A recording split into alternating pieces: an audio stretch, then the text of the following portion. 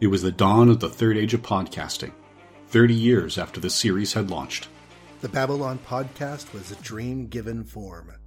Its goal, to discuss the place where humans and aliens could work out their differences peacefully. It's a port of call, home away from home for established fans, newbies, John, Blaine, and guests.